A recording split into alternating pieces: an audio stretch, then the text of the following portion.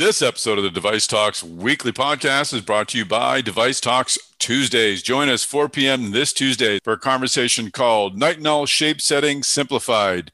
Uses, selecting a vendor, optimizing design, and prototyping is brought to you by Heraeus. It's been a very popular program. Be sure you're there. Go to devicetalks.com to register. All right, you ready for this? Ready.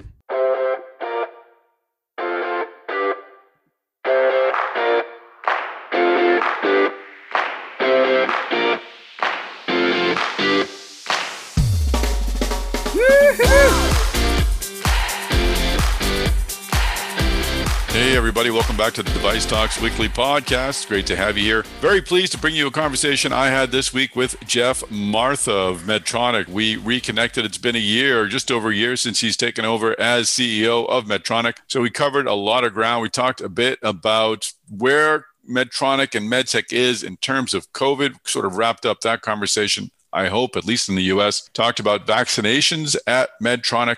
We talked about his first year as CEO and what was he surprised by, or what did he learn about the role, and how is it different than running a business? What is what are the challenges that are particular to being a CEO? I thought Jeff had some great thoughts there. Finally, we talked about renal denervation, Hugo, Mazor, and hardware. So it was a far-ranging conversation. Thanks, Jeff Martha, for joining us. I'm sure you will enjoy it. I certainly enjoyed the conversation. So before we get into that interview, though, I'd like to bring in my podcast partner, Chris Newmarker, the executive editor of Life Sciences, so we can review this week's Newmarker's Newsmakers. Chris Newmarker, happy Friday. Happy Friday, Tom. TGIF. We're doing Woo-hoo. we're recording this thing on a Friday again. That's right. This news is as fresh as it gets. That's right. Cannot get any fresher. And I know you Fresher don't have than buying those vegetables at the co-op. So we are such suburban dads. Yes. Like picking up my share from my CSA. That's right. What? We are too cool for MedTech. That is the truth. What else could I make with these artichokes? Oh, good. Beets. Yay. Beets. Nothing like a good beet salad. And more radishes. Fantastic. Radishes. Rash sandwiches, you know. That'd be really highfalutin suburban. Like, I'm going to get some nice baguette and some organic butter and make myself some radish sandwiches. So many people are pushing next podcast right now. I'm done with these guys. I'm just done with them. Fast forward 15. They finally broke it. All right. I know you don't have a lot of time despite our ridiculous conversation. Yes. So let's get into the Newmarker's Newsmakers. Jeez. Oh, my gosh. What a week. Anyway. Number 5 on this vaunted list. The vaunted list. You know, we got some good names on this list this week. Number 5 on the list, we got Abbott. They won a CE mark for their Amplatzer steerable delivery sheath, and this is kind of is developed specifically for minimally invasive left atrial appendage occlusion, closure procedures, to help prevent strokes. So this is just kind of like upping Abbott's stroke prevention technology, so we'll see where it goes from here. So this is approved in Europe and Canada. Yes. And does it currently have FDA approval? I believe it does not. Currently not approved in the U.S. So they're kind of moving for which is kind of unusual. I mean, these days, like usually you hear that something was approved in the U.S. and then approved in Europe, actually. But so, yeah. Well, good news for Abbott. All right, let's move on to number 4. Number 4 on the list, we've got Medtronic receiving an FDA approval for their SenSight directional lead system. This is for deep brain stimulation. So this should hopefully up the game with Medtronic's DBS technology. They could treat all kinds of movement disorders like Parkinson's, essential tremor, medical refractory epilepsy. So yeah. Awesome. So let us go to number 3 on Newmarker's Newsmakers. Well, number three was just a really cool, enterprising piece by our pharma editor, Brian Bunce. It actually ran in full on Mass Device because it had such a medical device focus. But Brian talked to one of the top neurologists in the country based in Chicago. And, kind of talking about how, there really have been like relatively few tools over the years to help people who have migraines. But that's changing now. And it's changing not just with pharmaceuticals. I mean, there's some of these like monoclonal antibody treatments coming out, which are just like the big hot new thing in recent years in pharma, and also like, ramped up against COVID as well. I mean, we've seen those kind of treatments, brought out against COVID, but you're also seeing like, non-invasive neuromodulation that's coming out to help migraine, sufferers as well. So it's kind of like a really kind of exciting time for getting some better treatments out for, this condition that can be like very debilitating. Yeah, no, I'm grateful. I've never really suffered from them, but they sound horrible and can really lower your quality of life. So certainly an important area to continue to work on. So if you want to find out what's happening with, treating migraines, read that story. It's a really good roundup of what's going on. Great job by Brian Bunce. And we should point out that the number 5 was written by Sean Hooley. Yes. Number 4 was written by Sean Hooley. Number 2 was written by Chris. No, number 2 is written by Sean Hooley. Our associate editor, Sean Hooley, is a news story writing machine. He's just such a great asset for us. I'm sure he's pushing rewind on the podcast button right now. I want to hear that again. I want to hear that again. Before I head into my weekend. Sean's all about that. Yeah, Sean. No, Sean's actually like Sean's just a good solid guy. So a low key dude. Exactly. What's number 2 on the New Markers Newsmakers list? Number 2 on the list, we've got Amazon winning an EUA to sell its COVID-19 test directly to consumers. That's right. Amazon has of course they have a COVID-19 test. I mean, that makes sense. Dun, dun, dun. They already had a authorization, like an EUA, emergency authorization for the test, but this test is actually saying this can be like administered at home, and then you could, send in the specimens yourself. So, I mean, this is, we're finally, it really feels like, at least in developed countries like the US, we're dragging ourselves out of this pandemic. And now all of a sudden you can just like get a test on it. Amazon has a test you can just buy and take home and mail and stuff. But, oh, well, we got it now, right? We're getting them now. Knock wood on that. I went to my first baseball game, post-COVID baseball game. Went to, as I posted on LinkedIn after talking with Jeff Martha on Monday, where he talked about really having to find ways to recharge on the weekends. I realized I hadn't done anything fun like that. So the next morning I went on StubHub and got a couple of ticks for $25 and went with my brother, and they got crushed, but it was good to be out there, and it felt normal, and it was nice. So I haven't followed it too close. Are the Red Sox doing as bad as the Twins? Because I mean, the Twins, wow.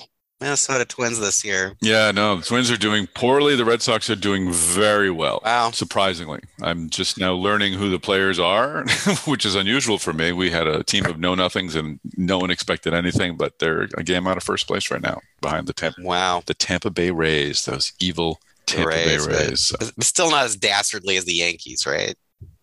We kicked Yankee butt over the weekend. Went into Yankee Stadium and swept them. That brings warmth to my heart. I've had so many years I've just seen the Twins like they made it to the playoffs and they're facing the Yankees like season over. Yeah, that's always hard to watch. I always feel bad for the Twins. It's not good. Some year, man, we're gonna get through New York. We're gonna do it anyway. It's gonna be 1991 all over again. Like Kirby Puckett will be smiling from above. It'll be awesome. Let us hit the big number 1. This one was written by me, by Chris yours Newmarker. Truly. Yeah, I did something that was like really cool. Like I try to do it all the time, man. I'm trying to do cool stuff all the time. But this story is about CVRX, neuromodulation device company based here around the Twin Cities. You've actually interviewed their CEO before. Yes, we've had Nadim Yared on the podcast. Actually, he was one of the first people I interviewed, and I interviewed him January 2020, and we ended up using the podcast in April. Not that this is that important, but it was a good long podcast.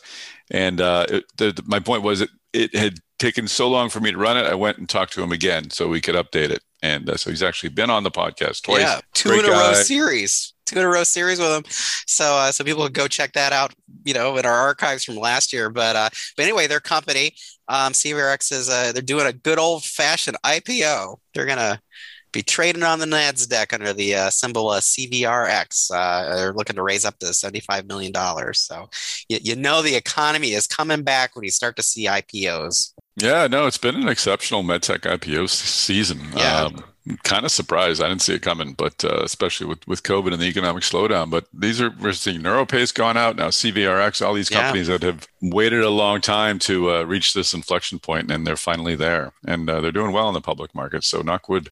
Yeah, and CVRX is interesting because it's neurostem, but it's neurostem to treat heart disease, treat heart failure. So I mean, just kind of a really interesting technology. So it's FDA approved.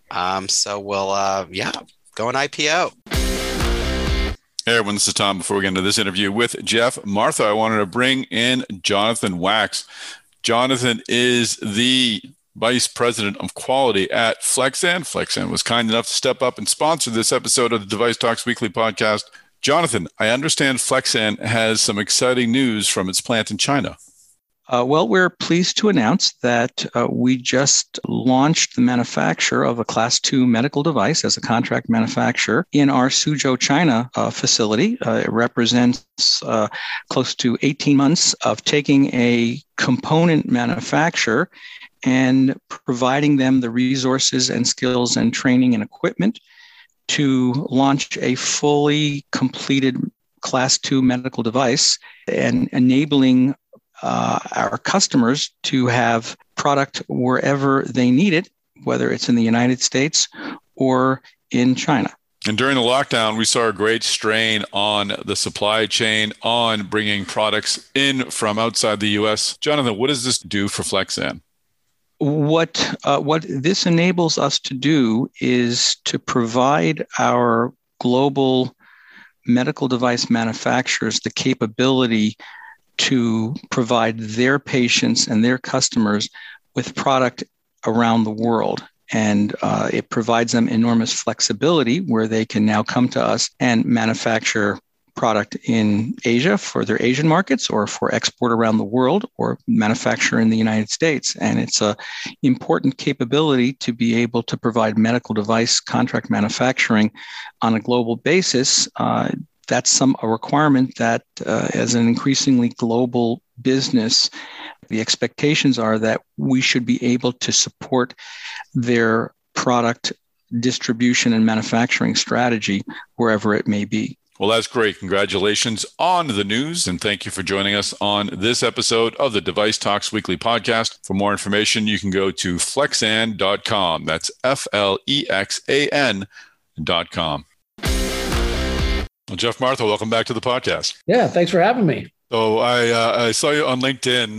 This is kind of a softball question to start, but you posted a graduation a picture of your daughter. And I recall from our first podcast, you shared the story of how you had to break her heart and move her when she was 12 years old. It seems as if she recovered okay.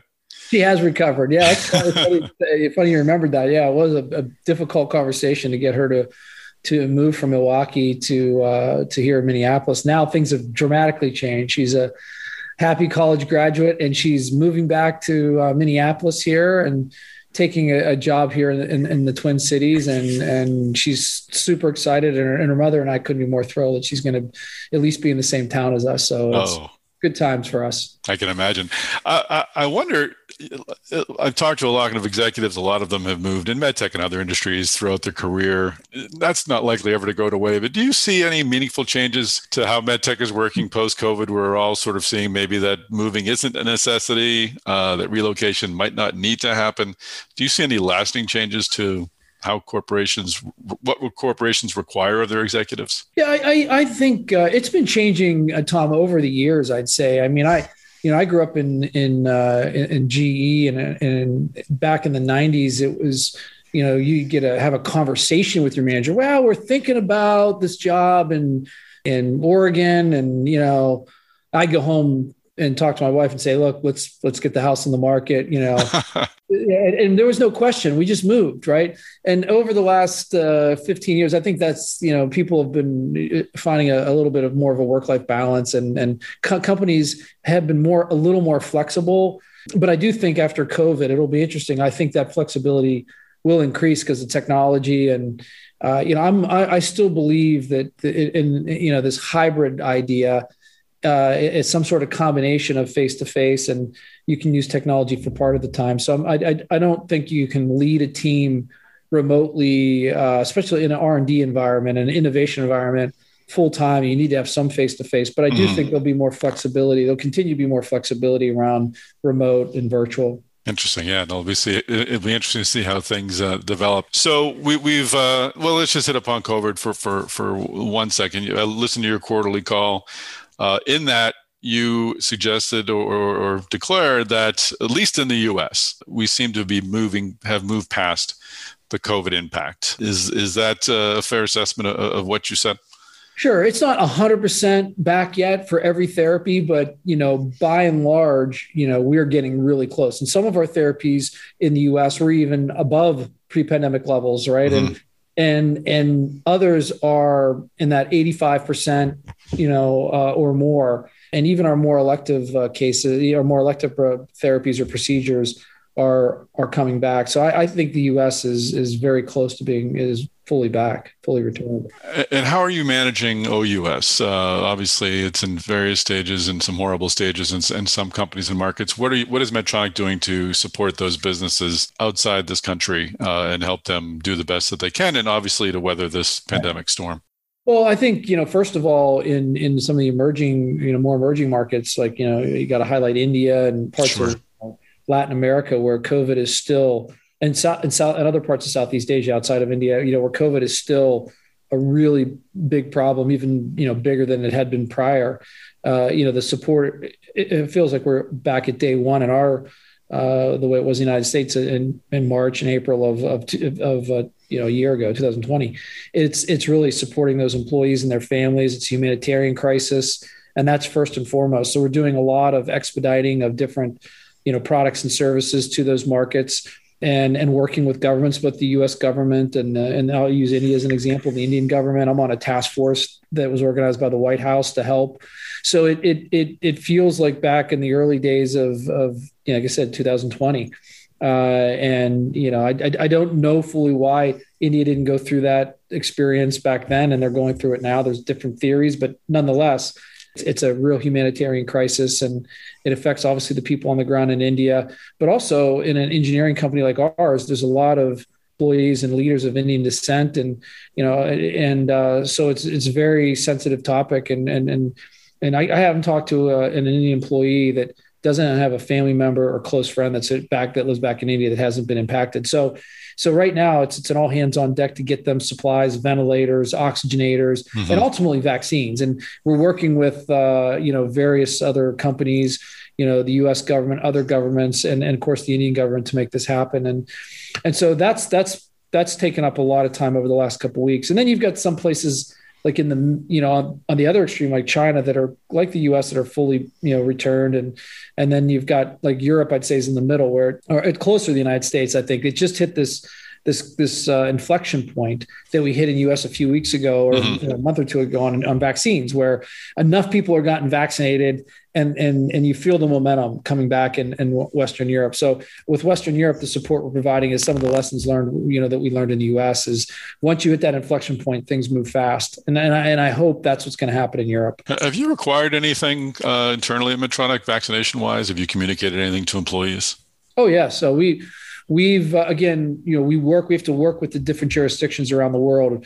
In the U.S., it's by state, and we've worked with various countries all over the map. Our team's done a great job at working with the governments to procure vaccines for our employees and their family members and the community, mm-hmm. in some cases. And we're doing, vaccinations out of our facilities.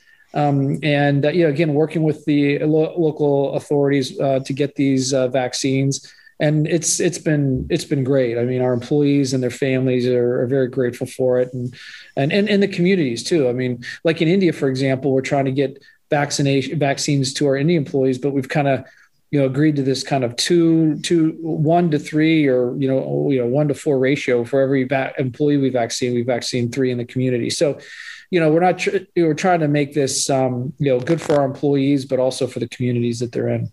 Do you have a threshold in mind, a vaccination rate of employees that you want to reach or hit?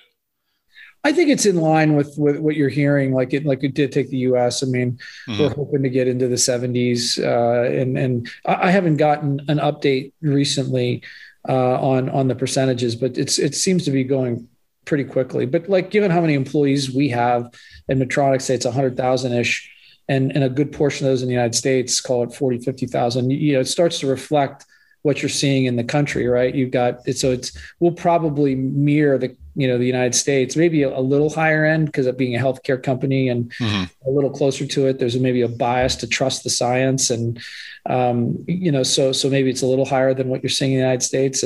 But so far, I almost every employee I've talked to has been vaccinated. I swear I didn't want to go down the COVID rabbit hole, but once you start talking about it, there's so many questions. But it's been a big part of your first year as CEO, and I wanted to sort of talk about that. Both we'll talk operationally in a moment, but just personally, this is your first CEO role. What is different about being the CEO? What are the positives, and have you identified anything? I don't want to say negatives, but any challenges perhaps that you'd rather be without? There's a lot of positives. I mean, being a CEO of a company of any size, especially a large one like an iconic company like Medtronic that's in healthcare, it's humbling to see. You get a really bird's eye view of just, and I think this is a healthcare comment for certain, a Medtronic comment, how dedicated people are to healthcare and helping other people's lives, and how seriously they take that and how hard they work every day. And it's very inspiring to see that. I think one thing I've learned over the last year, and COVID's really helped that, is when you got the resources available to you of a company like Medtronic, and scientific capabilities, clinical capabilities, technology, balance sheet, financing, relationships with physicians. I've started to think bigger, in terms of what we could and should be doing. And, for sure, in the healthcare side, we take great pride in that we impact the lives of 2 patients every second. That sounds like a lot. Every second, 2 patients, it adds up to roughly 80 million people a year. But then I started to think about that 80 million is just a small fraction of the world's population. And we tend to deal with the sicker people that need a cardiac device or a surgical procedure. And I do think that 80 million should go to 800 million.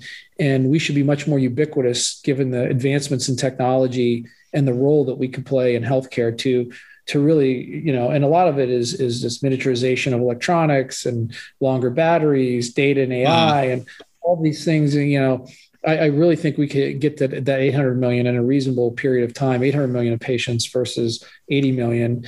And so that is I've really started to think about how the challenge is, how do you run the company day to day to hit, the goals we need to hit and keep everybody happy, but also have these, I wouldn't just call them aspirations, but, real goals to really transform the company, transform healthcare.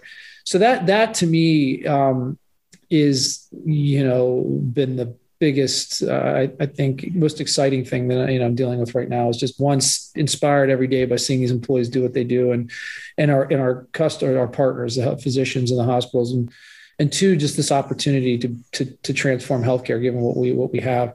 In terms of the other side of the ledger is, every conversation that you're in, every meeting that you're in, people are really watching what you say and what you do, and every kind of mannerism.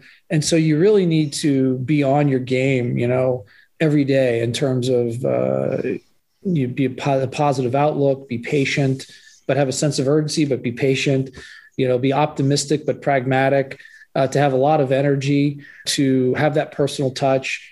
And, I've had to learn, to kind of, I wouldn't say radically change my life, but could get better at, kind of managing my energy and and being disciplined so that every day I am in that mode. And you've got to make trade-offs in your personal life that sometimes are difficult. You want to go, visit some friends for the weekend or this, and sometimes you just can't do that because you've got to use the weekend to kind of really rejuvenate and also sometimes just think because you're going from, event to event during the week. And that kind of a lifestyle can be a little exhausting. So I wouldn't say it's definitely not a positive. I don't know if it's a negative, but I got to learn to deal with it. And I've gotten better, but I'm still working on that.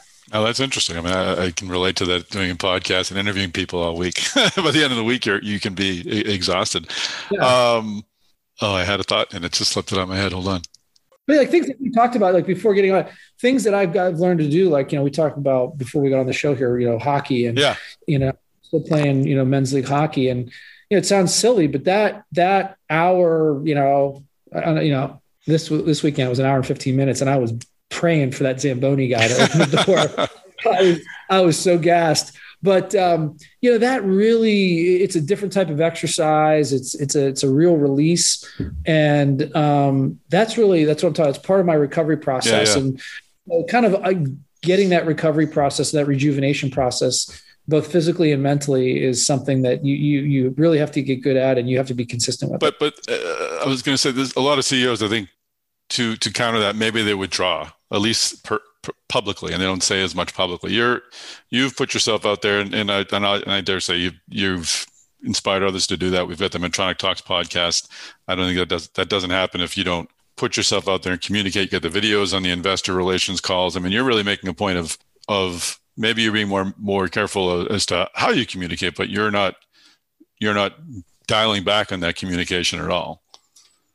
No, I mean, I think look, what great organizations do is they lay out I think an ambitious or bold vision. They tell you what they're going to do, and then they go do it, and they update you along the way. So I do think it's important to communicate.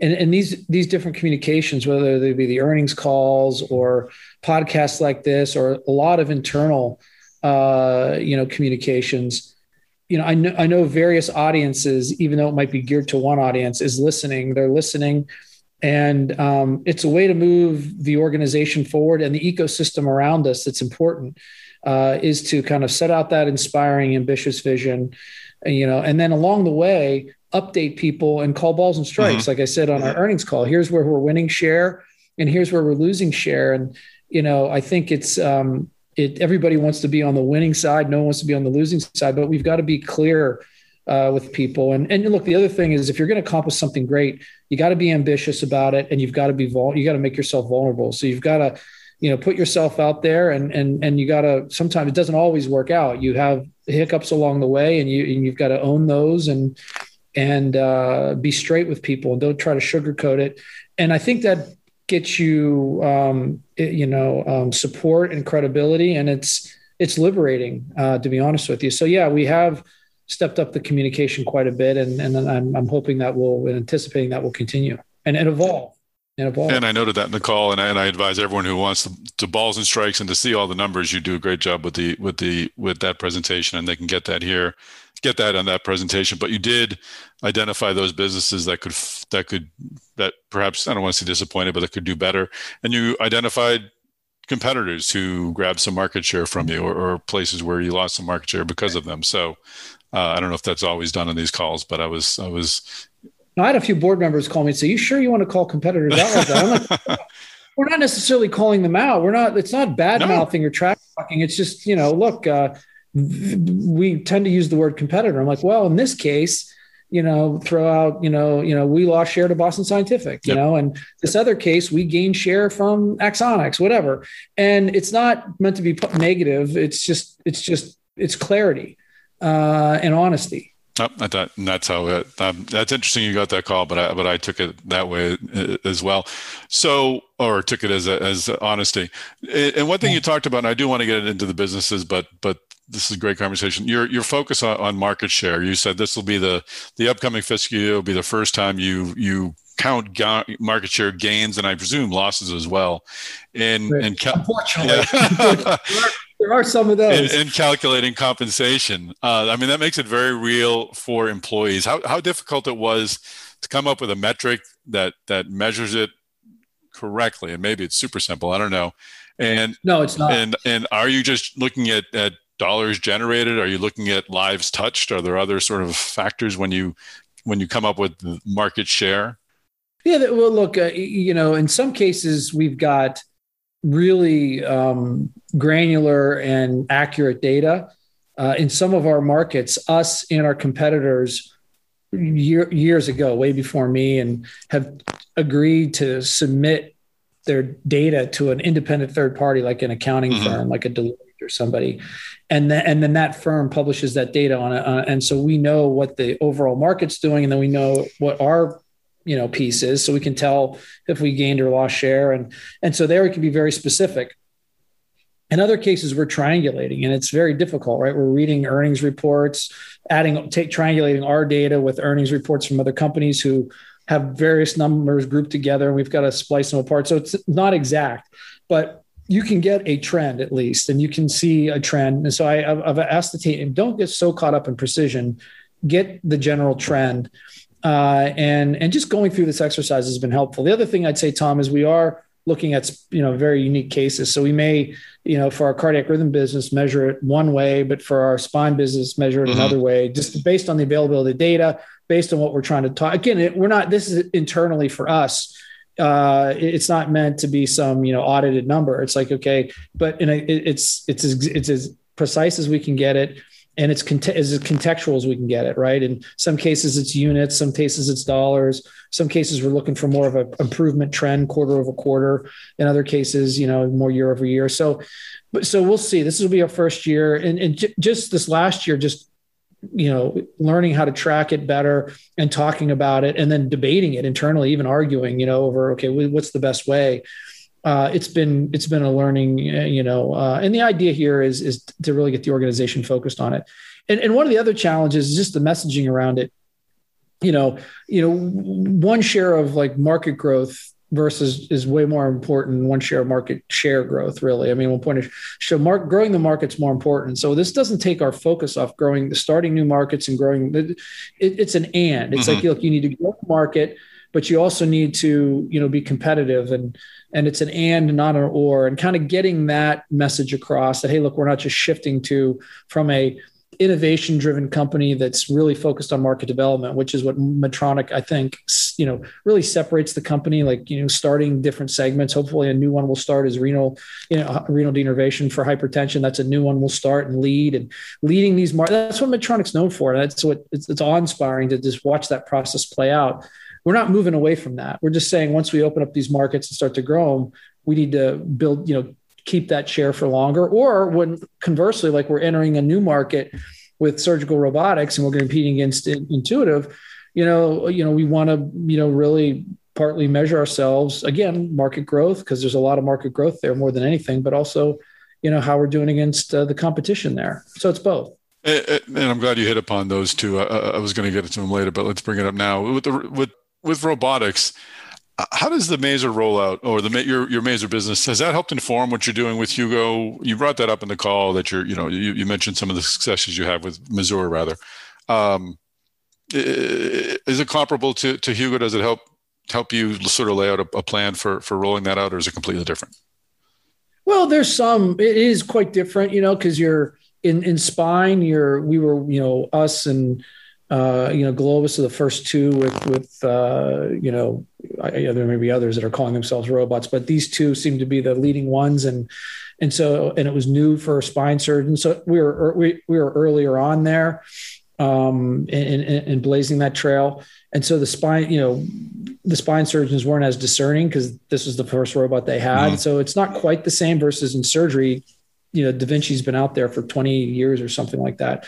So the surgeons have, and the sophistication of robotics has evolved for quite a bit longer there. So there's not an exact analog, but there's definitely some lessons learned. I mean, we learned, how to think about going to market. Like this is a big commercial capital equipment purchase. So you have it's a certain skill to sell a piece of capital like that to a hospital. You get into the budgeting process, the C-suite. It's a big $1 million plus purchase. Then you need to have there's a lot of training that goes. And so you have to have a certain training sales force at the beginning. It's a little more hypercare model, as we call it, until the surgical team is up and running, and then you have the maintenance. So how to think about go to market and how to think about different acquisition models. There's a lot of lessons learned that are going to help. And so for sure, the Mazor experience is going to help us on the surgical robot side, but I don't want to make it out to be it's exactly the same, because it's definitely not.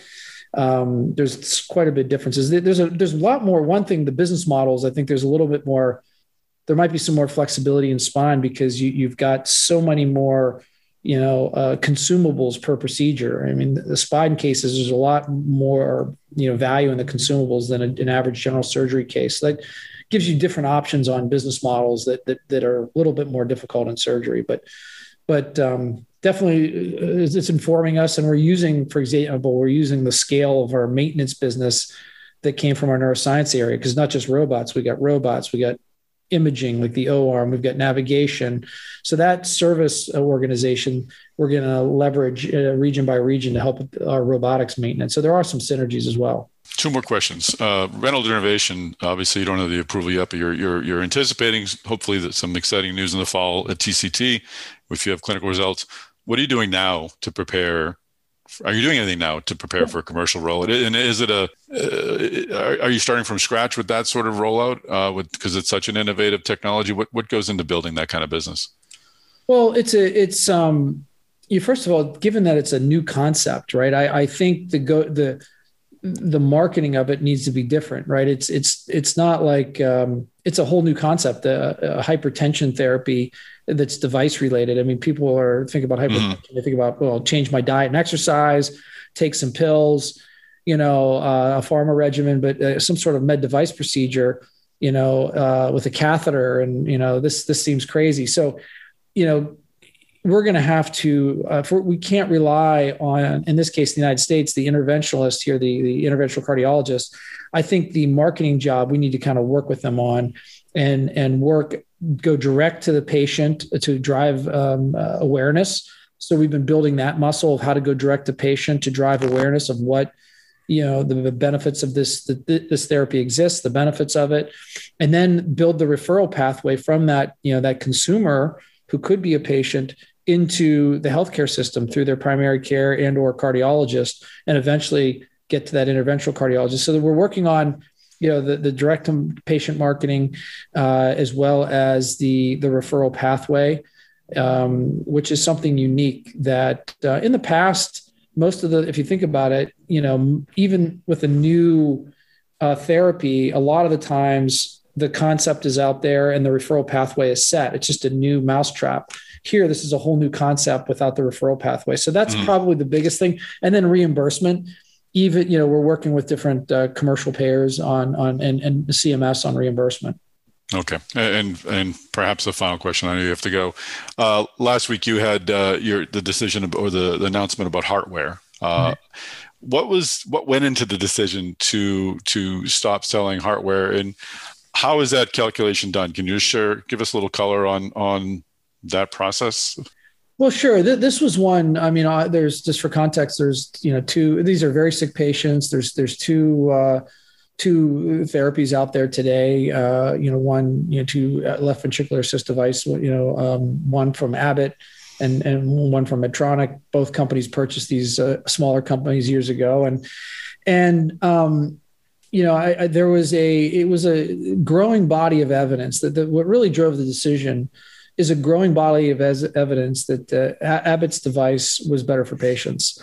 We got some new data to show that it's in the process of being published, that our device has a higher neurological events, higher incidence of neurological events, including stroke, and a higher mortality. And, on top of that, we've had some performance issues with the device, but the bigger issue for us was that there's an alternative, and that alternative in Abbott's device, had lower rates, and the rates were different enough that, we just felt it was better for patients. So it goes straight to the heart of Medtronic's mission-driven, focus. I mean, we're disappointed we couldn't address some of these issues. It's a complicated therapy. We couldn't get it to where we wanted to, but the path was uncertain and the time was too long and so we decided to, in the name of better patient care, to make this decision. And financially it's not it's a hit, but we can absorb it. It was in our guidance, from our earnings call, because we kind of anticipated something like this. But look, our reputation is the most important thing here at Medtronic, and our mission, and this is the right thing for patients.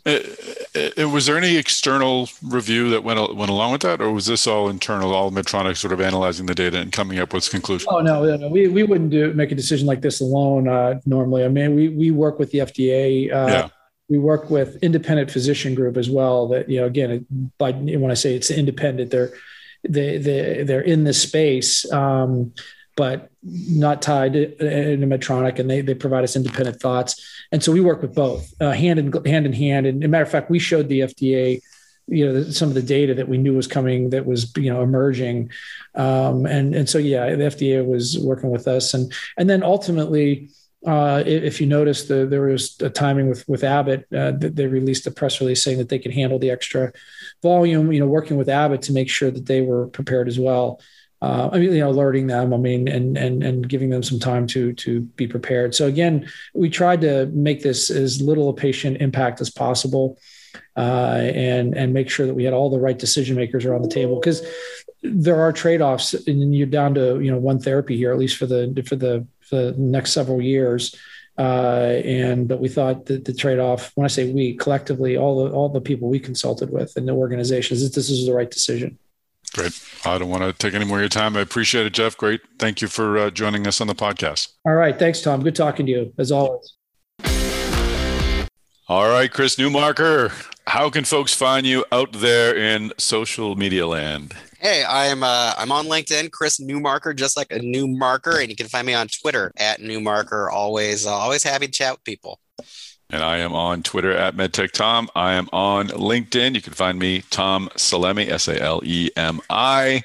And please do connect with us on social media, and please do share this podcast on those social media channels. And when you do, make sure you tag Chris and or myself so we can be part of those excellent conversations. If you have not subscribed yet to this podcast, you can do so on Apple Podcasts. You can do it on Google, Amazon, Spotify, all the major ones. You can also find our Medtronic Talk series there as well.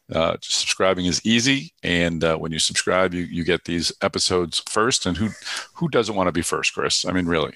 That's right. Who wants to be second? Who wants to be last? Come on. That's right. Be first. That's right. What do you like to scream, Fortune Chris? Favors the brave. That wasn't what I was thinking, but fortune does favor the brave. Well, I thought it was the bold. The bold, whatever. It's one of those two. Yeah. Don't take your Latin expertise and beat me over that with it. I'm going to go to Google right after this podcast to find out which one of us is right. That's it, folks. Tune in next time. We'll have another great episode of the Device Talks weekly podcast waiting for you. Hey, enjoy the summer. If you haven't already, get vaccinated soon.